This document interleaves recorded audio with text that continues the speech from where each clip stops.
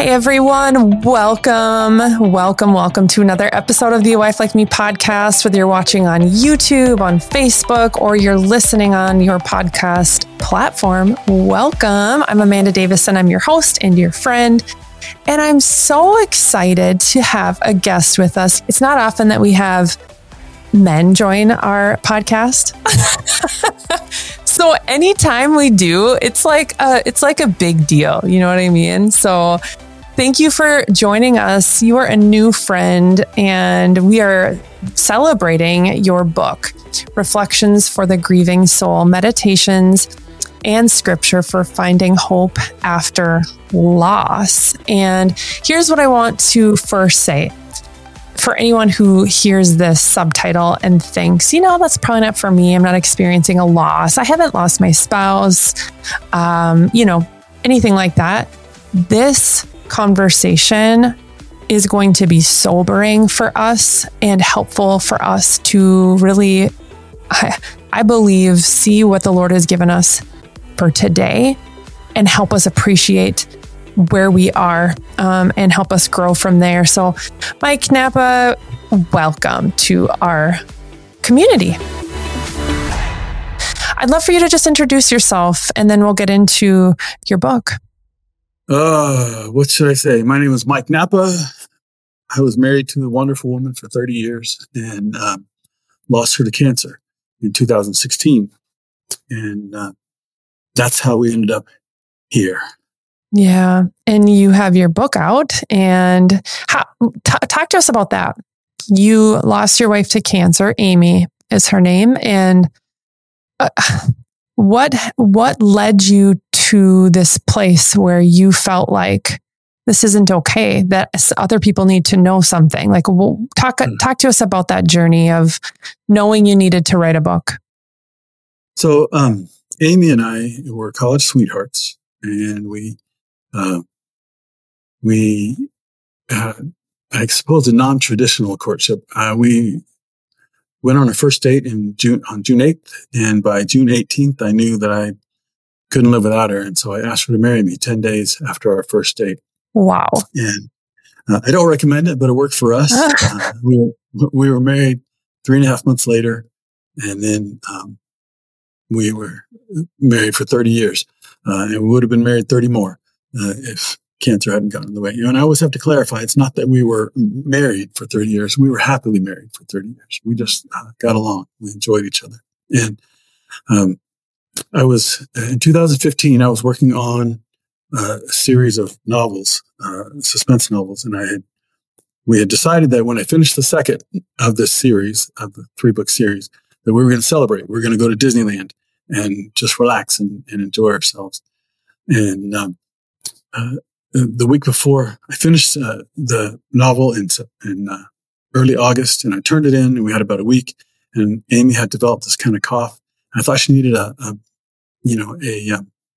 some medicine or something thought maybe it was a bacterial infection, antibiotic. And so I told her in my loving, kind way, you need to go to the doctor because I don't want you throwing up on me if we get on a roller coaster.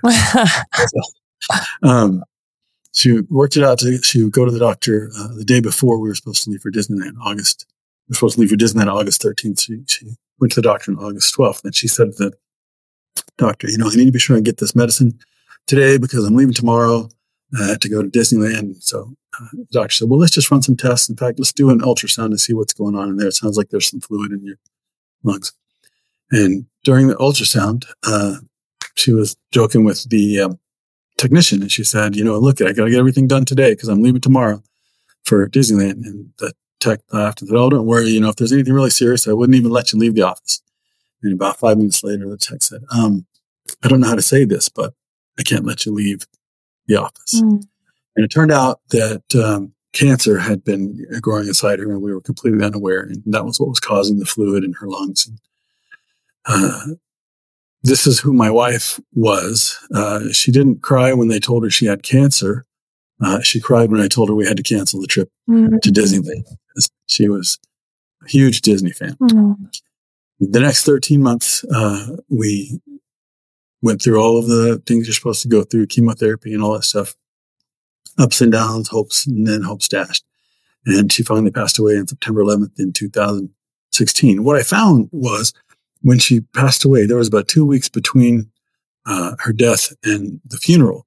And in those 2 weeks, a whole cloud of people came and surrounded themselves, put themselves around me. And they just supported me and loved me and held me. And then we had the funeral, and about 400 people came, and it was a beautiful funeral. And then the next day after the funeral, they all went back to their real lives. They went back to their work and families, and that was appropriate. That was what was supposed to happen. But for me, that meant I was beginning a new normal alone. I had no idea what to do or how to do it. And finally, I went onto Facebook, and I said to my friends, look, I'm struggling. What I want now is I want you to send me any scripture that you turn to when you're facing a difficult time.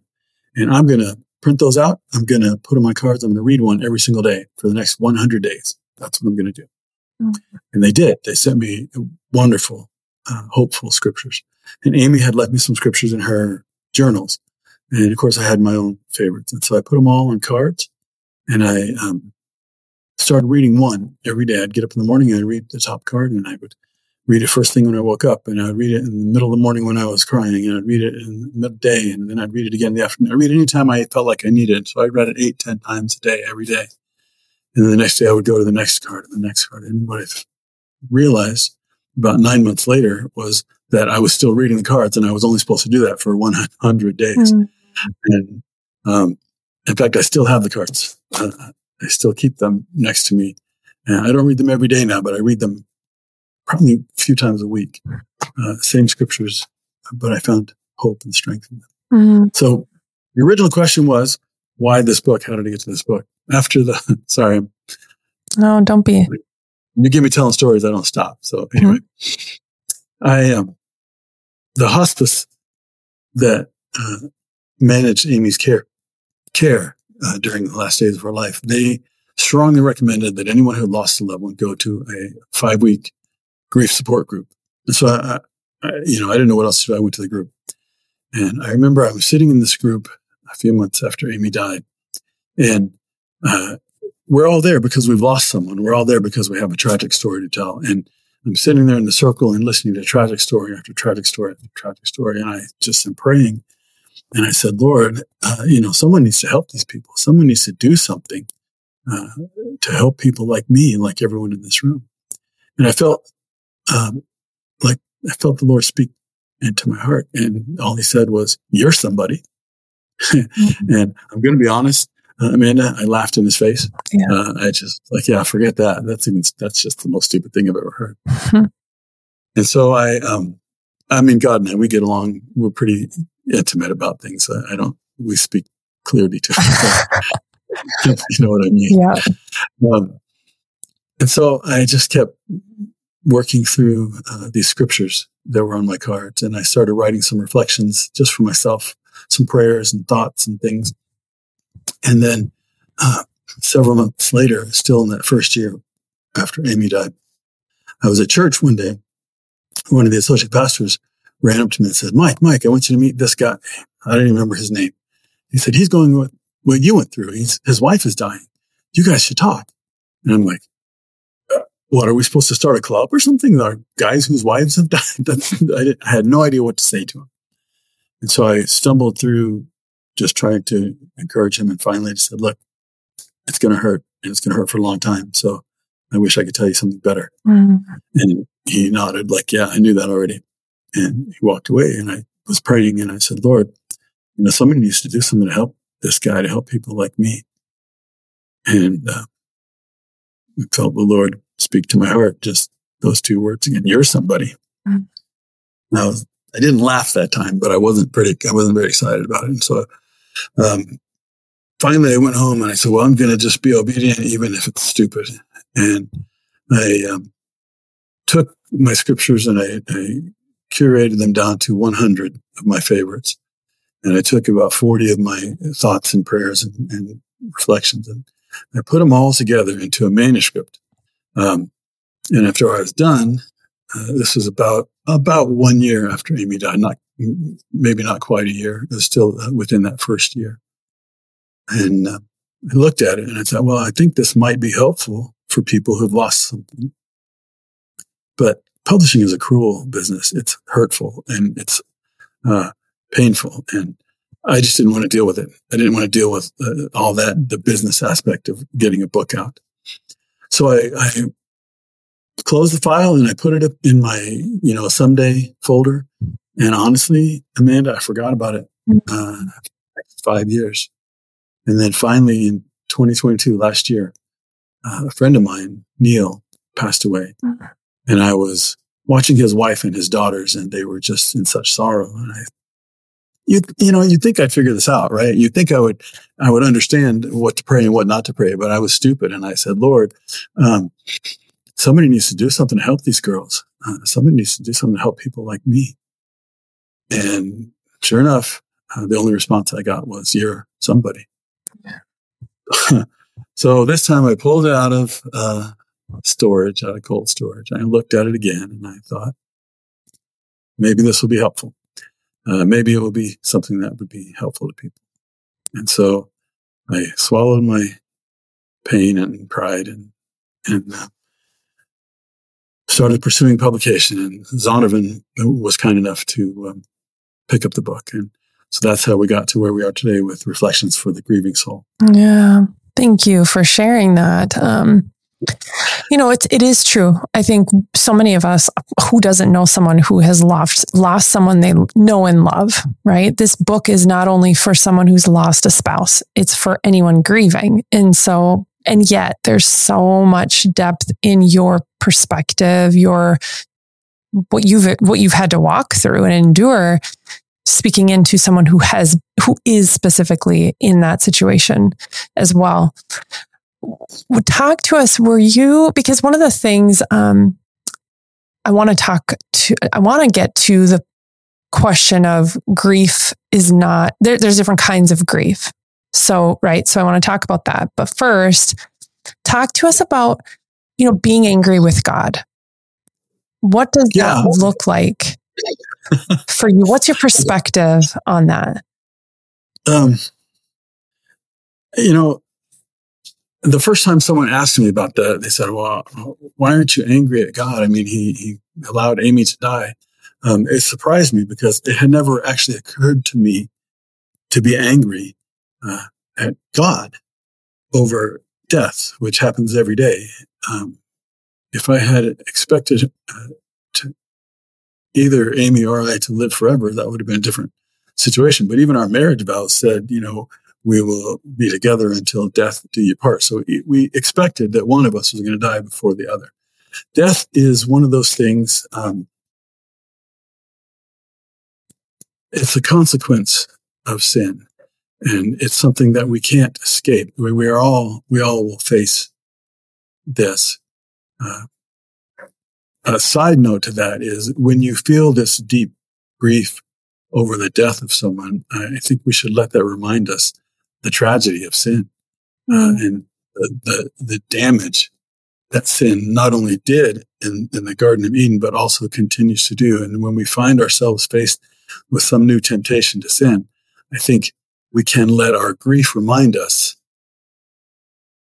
of that tragedy, and we don't have to contribute to that ongoing tragedy by choosing to sin. But that's a different thing. Anyway, I was looking, I didn't know how to answer the person when they first asked me that, because it never occurred to me to be angry.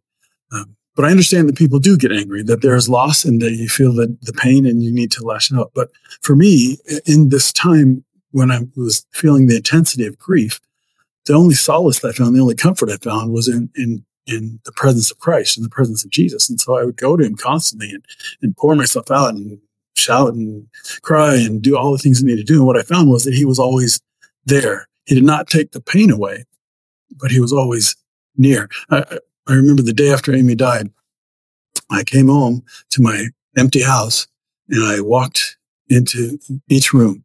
And I walked in and out of in the closets, and I even walked in, I stood in the bathroom for a while. And when I was done, I went to every single room in the house. And when I was done, I said, Lord, here's the deal. I can sense your presence in every space in this building. Why aren't you comforting me? I'm so used to you comforting me. Why aren't you comforting me? And he didn't answer with comfort, but he answered with nearness. And I came to rely on that nearness. And so when people ask me, why aren't you angry at God? I have to say, why would I push away the only person who's bringing nearness and comfort, who is steadfastly refusing to leave me in my pain? Why would I push that away? That's kind of like punching the lifeguard who swam out to save you. So I think that for me, and I can only speak from my own experience, I can't speak for anybody else, but for me, in the end, I needed him more than I needed to be angry at him. And so I really clung to his presence instead of clinging to anger. Wow. That's good. It's normal, I think. Well, it's not. Yeah, no, I don't, again, I like how you said, anger isn't necessarily bad, and we all experience grief different. And I mean, right. I taught psychology classes for years, and that's part of the grieving. Anger is part of the grieving process, right? For many. And I love your story though. And for you, you did not experience that. And yet perhaps you did. I mean, I heard you say, I lashed out I came near to him and I was authentic before him, right? So maybe you weren't lashing out angry at God, but you were, it's almost like you maybe were angry at the situation, at the pain of it, at the reality of what was in front of you, and what you were going to have to endure and walk through and all that. But I love that. I think I'm just like processing what you're saying. And I think it's really easy for us to go to this place of maybe even expecting people might be angry with God in that situation. But perhaps it's more of experiencing a type of anger, not necessarily directed toward God. Does that make sense? Yeah, no, I'm angry at cancer. I hate cancer. Yeah. Cancer was standing on the street, I'd kick it right in the privates. Yep. So, but to place blame on God for death seems unwarranted. Yeah, and I love what you said. I wrote it down a few different ways you said it. We can let our grief remind us of the tragedy of sin. And so, yeah, it's funny, right? Because we're Christians. We follow Jesus. We know truth. We know his word. We know it's not a surprise that yes, we're not going to live forever here on earth. You know what I mean? But if you're married, one of you is going to die first. Yeah. It's just going to happen. Yeah. And yet it's like such a shock. Right? So it's like we live in this world where it's really nice to not think that it's actually going to happen. But it's it's really fascinating to me, as I'm thinking about this, because then we're so, wait, what? And of course it looks different, and it absolutely can be so unexpected. And so I'm not downplaying that, but it is really, when you sit back and think about it, I just love your perspective, and it's a beautiful one. Well, we have to remember too, that what this teaches us is that every moment matters. Yeah. Every moment matters. There was a point, during Amy's illness, there was about 3 days when she slipped into delirium. It was actually on our 29th anniversary that weekend. And she was kind and loving, but she couldn't distinguish reality from dreaming. And she didn't recognize me. And there was one point where I said to her, I was trying to see if I could get her to come back to understanding. And I said to her, well, are you married? And she said, yes. And I said, well, who's your husband? And she said, Mike Napa. And just kind of off the cuff, I said, well, does he love you? And instantly she said, yes, very much. And I thought, this, even when she doesn't know I'm her husband standing before her, she knows that I still love her. And that came out of 30 years of every morning when she'd wake up, I would tell her I loved her. Yeah. And then every night before she went to bed, I would tell her I loved her. And then half a dozen times during the day, I would tell her I loved her. If we were talking on the phone, or if we're texting or emailing or whatever, I just kept repeating and repeating and repeating. I didn't just say it, of course. I also lived it. But I made that such a normal part of our life. And she did the same for me. I mean, she told me the same constantly as well. That when the moment came where she couldn't recognize me, she could still recognize that I loved her, because every moment matters. There was well, that's probably enough. Every moment matters. Yeah. So we just need to be aware of that. And we need to be aware that these cross moments when we feel like we're just going to snap at our spouse or be unkind just because we want to be unkind, that matters. It's something that will come out in the end. Literally. Yeah. I think it's important to hear that, because only someone who's walked through your type of situation can actually speak into that for us who still have our spouse right next to us, right in front of us, right? So thank you for that. It's very sobering. It should be, right? Well, it just means that you can take advantage of the joy set before you. There's joy there. Go ahead and enjoy it. Yeah. I remember, I think about 5 years before Amy got sick, I suddenly got this impulse. Amy had a list of things, a bucket list things she wanted to do before she died. Go to this place, do this thing, get a passport, stamp her passport, that kind of stuff. And about 5 years before she died, I just thought, you know what? If I don't do something, she's never going to accomplish these. So I'm just going to make sure that everything on her list gets accomplished. And so I started checking things off her list. I sent her on a trip to Costa Rica because she wanted a trip, stamp in her passport. I helped arrange for a family reunion. I took her to Disney World for our 25th anniversary. I did all the things that she said she wanted to do. She wanted to learn how to surf. So I sent her on a trip with her sisters to go learn how to surf in Southern California. And just all these things. And there was one thing that I didn't do, and I do regret that. She had wanted to see James Taylor in concert. And he came twice. Twice he came. And both times I was like, oh, it's so far away. It's an outdoor concert. We'll do it another time. Thinking we always had time to do it. That one I didn't accomplish. But he did send her a video, an encouraging video when she was sick. Just a private thing from him to her, which was kind of cool. Wow. When we got to the end, and it was clear that she was going to die, people started asking her, is there anything that you want to do, anything that we can do for you to accomplish, your like make a wish kind of thing? And she would just say, no, I've done everything I wanted to do. Everything on my list has been done. And I think that's important. I think that if we just postpone making dreams come true for our spouse, we run the risk of a lot of regret at the end. By saying, oh, well, I wish I'd done this for her. I wish I'd done that for her. So I have no regrets about anything that she wanted to do in her life because we did it. We took the time and we did the things that were on her list. And sometimes we tried and failed, but at least we tried. And so we come back to the whole thing of every moment matters. If this is a lifetime that you have, that's not very long. So take advantage of the joy. You've got this joy set before you. Take advantage of it. Let's just enjoy it. Yeah, that's beautiful. Thank you.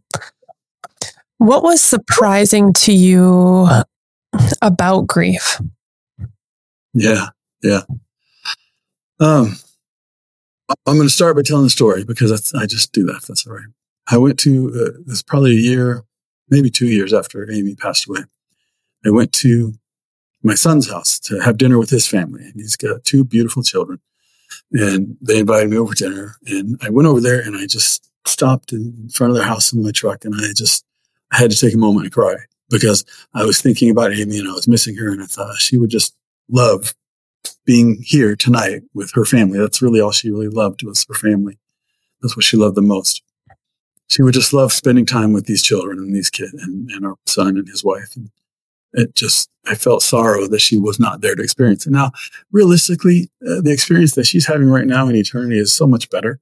So I didn't have a reason to cry for her, but I was crying for me because I loved being with her when she was happy. Yeah. So I finally dried my eyes and I went inside and I felt this deep heaviness. And my granddaughter's there, and she's at the time was a little preschool beauty. Her eyes are just exactly the same as Amy's, these beautiful emerald green eyes. And I look at her eyes and I can't see anything but Amy. Anyway, they're making dinner in the kitchen, and my granddaughter Genevieve and I, we're playing Jenga in the living room. And of course, eventually the tower falls and she just erupts with peals of laughter. And I'm looking at her and I'm looking at these beautiful eyes, and I felt this intense sorrow that Amy was not there. And then I also felt this pure delight at the sound of her laughter. And I had to stop at myself. And I thought, Lord, what's going on right now? Because right now I feel this intense sorrow and this irrepressible joy in the same moment, in the same person, in the same situation. How is that even possible? Afterward, I thought, well, I need to figure that out because that was new. And so I went to Scripture and I started to look into Scripture about it. And I found the night before Jesus, night before his crucifixion, he's speaking to his disciples and he says to them at the end of the Last Supper, he says, I'm telling you these things so that my joy may be in you. So he is here experiencing joy. And then less than an hour later, he's in the Garden of Gethsemane and he's praying and he says to his disciples, my soul is crushed with grief. And I'm like, wait a minute. Christ in this moment is modeling what I experienced a few days ago. Joy and sorrow mixed together in the same person. So this is what surprised me, Amanda, about grief, because grief is a long-lasting thing. Grief is like a chronic illness. You can't escape this grief. You will get to the point where the intensity of it is not as strong. You will return to your life and to your relationships and your family and your job and all this stuff. But you're always going to feel grief. Grief is an expression of love. And so if love is forever, it's foolish to assume that grief is going to disappear because your love's not going to disappear. Yeah. So, but in the midst of grief, there is also joy. Those two mixed together make this fine, unique kind of wine that other people can't experience because they haven't lost yet. But you can. If you have had loss, you can begin to understand why Jesus can say he is a man of sorrows, and yet the fruit of his spirit is joy. Grieving does not mean you're not allowed to have joy, and joy does not mean you've given up on grief.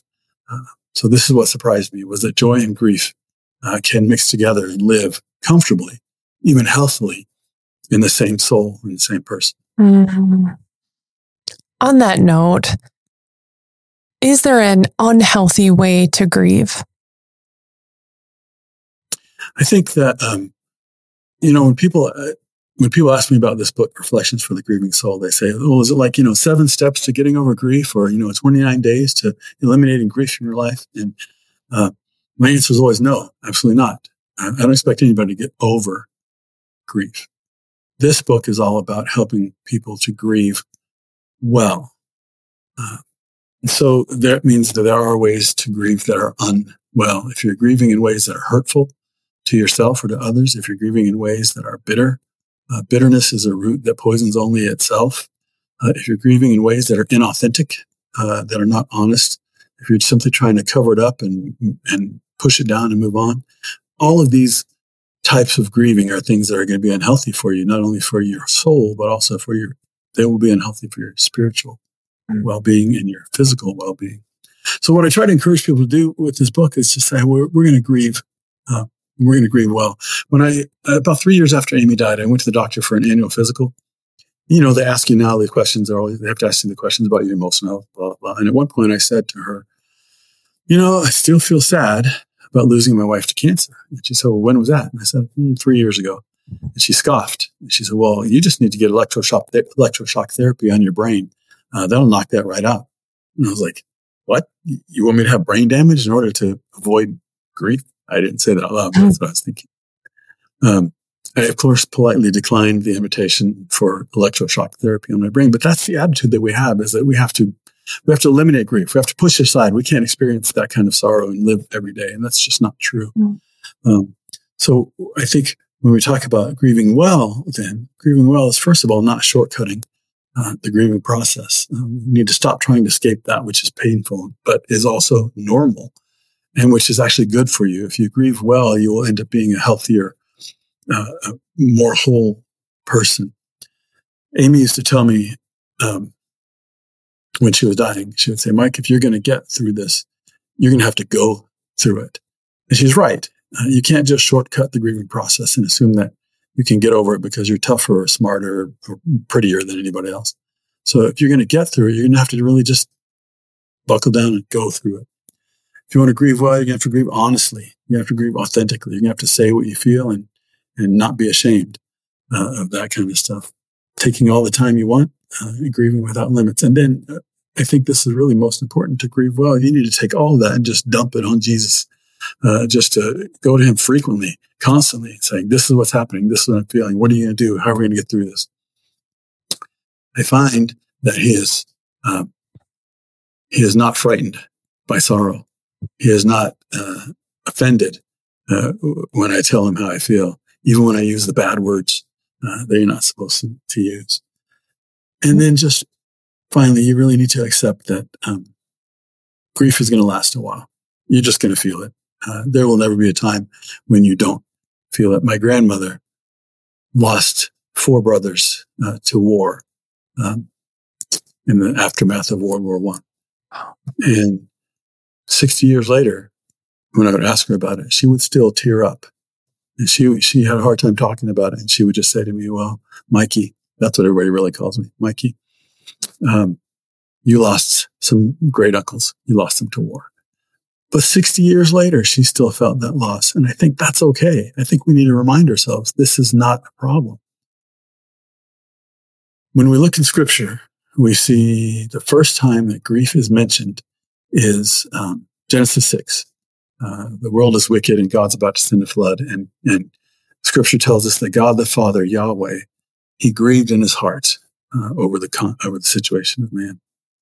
If we fast forward into the New Testament, we find Jesus again at the night before his crucifixion, telling his disciples his soul is crushed with grief. And so God the Son now is experiencing grief. We move into Ephesians and the Paul letters, and we find Paul saying, please don't grieve the Holy Spirit, which tells us the Holy Spirit can be grieved, the third person of the Trinity. So when I think about grief, I think about this concept that God himself grieves in the entirety of his being in all 3 persons of the Trinity. And for him, this is an eternal thing. He doesn't grieve momentarily and then move on. This is something that he experiences all the time. And so when we grieve, we're actually imitating God who grieves over the devastation of sin. Okay. I think it's okay then for us to have this temporary grief, this time on this earth when we feel sorrow. We are like, well, the way I compare it to is we're like the man who goes or the woman who goes to war and is injured, wounded in war and comes back with a limp. She'll get back to job. She'll get back to work, but she's always going to limp. And to tell her, well, you just need to choose not to limp. You just need to get over that and stop limping. You're embarrassing yourself. That's just not true. And it's not healthy and it's not real. So this book then is saying, you know what? You need to grieve. So let's do it together. Yeah. Let's walk through together and let's realize, hey, you're never going to get over it. And that's okay. Mm. You can still live a happy, joyful, satisfying life, even though you have the scar left over in your soul from grief. Mm. How about different types of grief? How, the death of the loss of a loved one versus other types of grief? Because, let's hear what you got to say about that. Well, grief, like I said before, grief is an outcome of love. So anything that you love, you will grieve. You will grieve the loss of a marriage. You'll grieve the loss of a job or a relationship. You'll grieve a pet. You'll grieve the limitations of health or even a cherished memento that you might lose. I remember I had an not an iPad, an iPod. It was a little iPod that was Amy's, and it had her music mixes on it, and it had some movies that she had downloaded on it. And at one point, it just stopped working. And so I took it to the Apple store, and I said, I just need to get this fixed, because I wanted to keep that which had been important to her. Well, Apple, in its generosity, took Amy's iPod and sent me a brand new one as a replacement, which, from their perspective, was great because it restored entire functionality to an iPod and I could use it. But they didn't understand that that was something precious to me because it had been Amy's.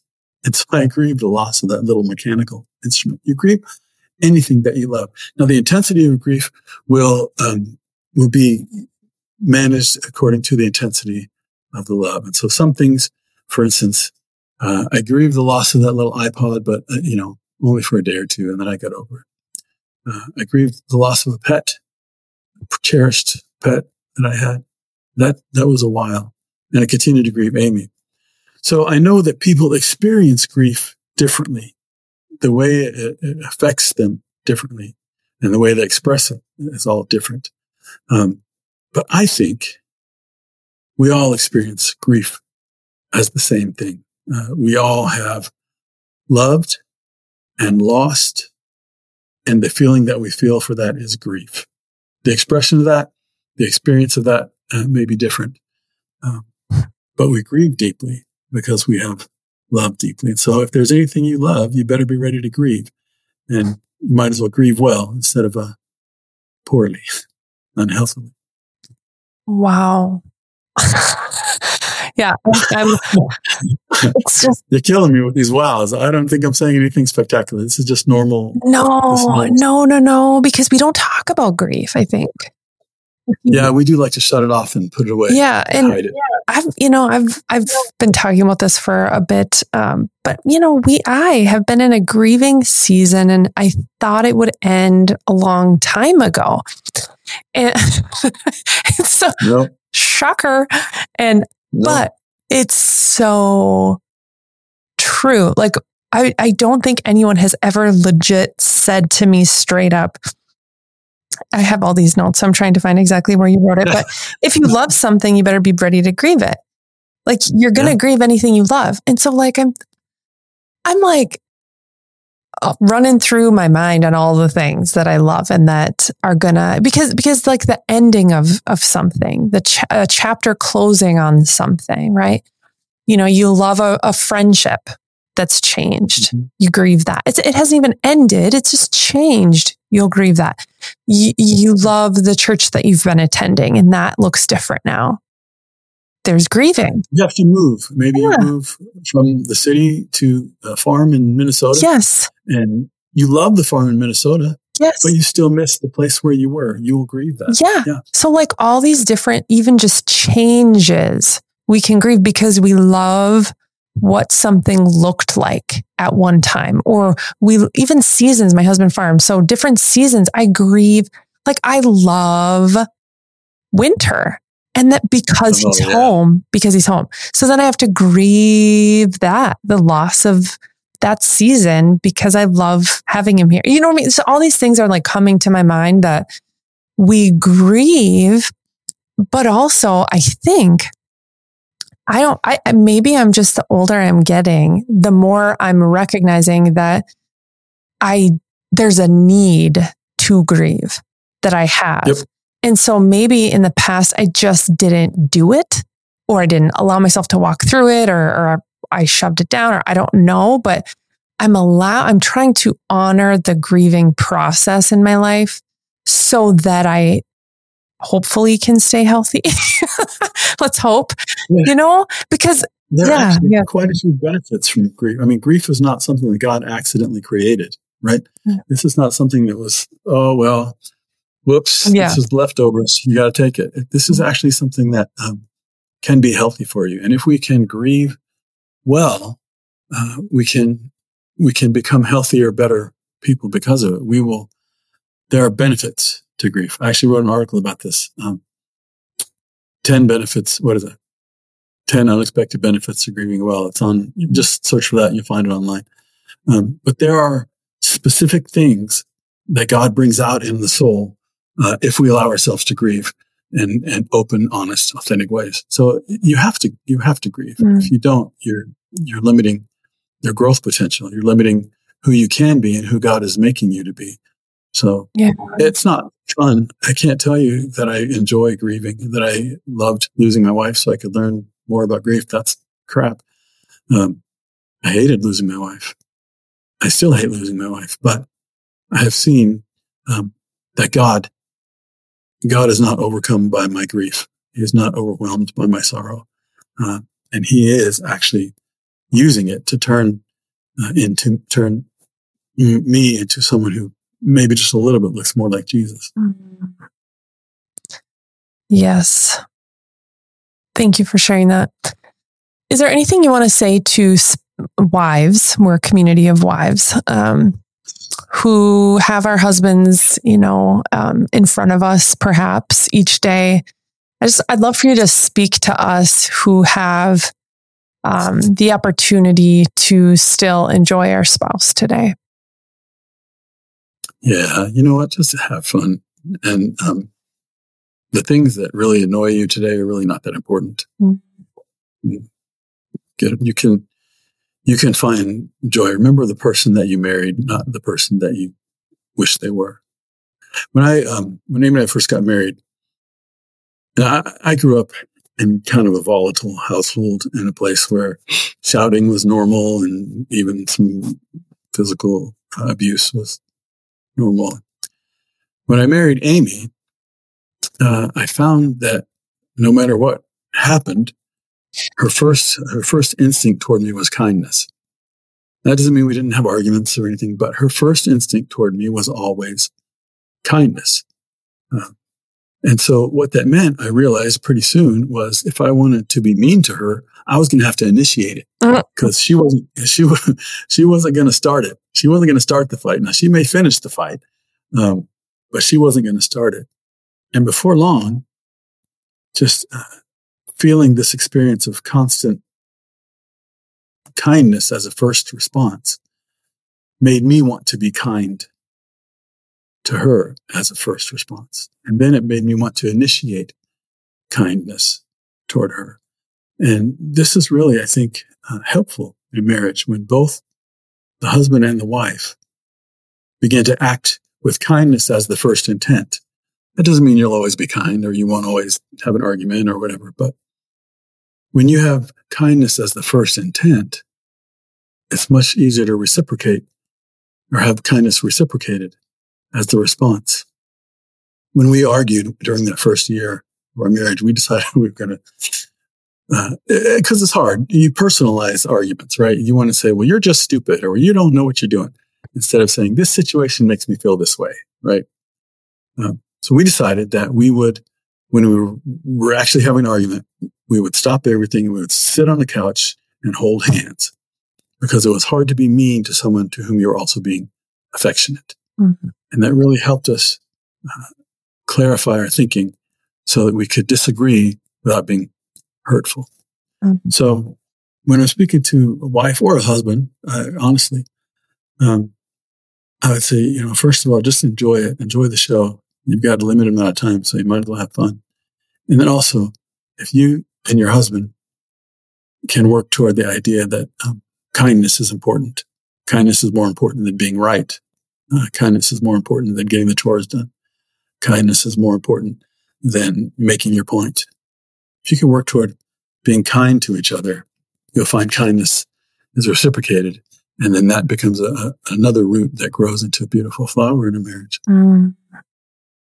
That's also helpful. Thank you.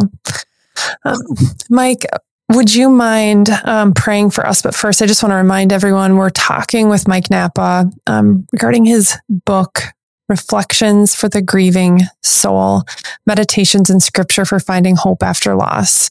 It's linked below per usual. Everything we talk about is, so you can find that there. I encourage you to get it for anyone, even if, someone you think in your life, maybe it was years ago, maybe they lost someone or maybe they're not walking through something hard right now, but maybe grab a couple copies and keep them on hand, send them to someone that the Lord is laying on your heart now. It's just beautiful. So, Mike, would you mind praying for the wives watching and listening? You got it. Oh, Jesus. Here's what we know.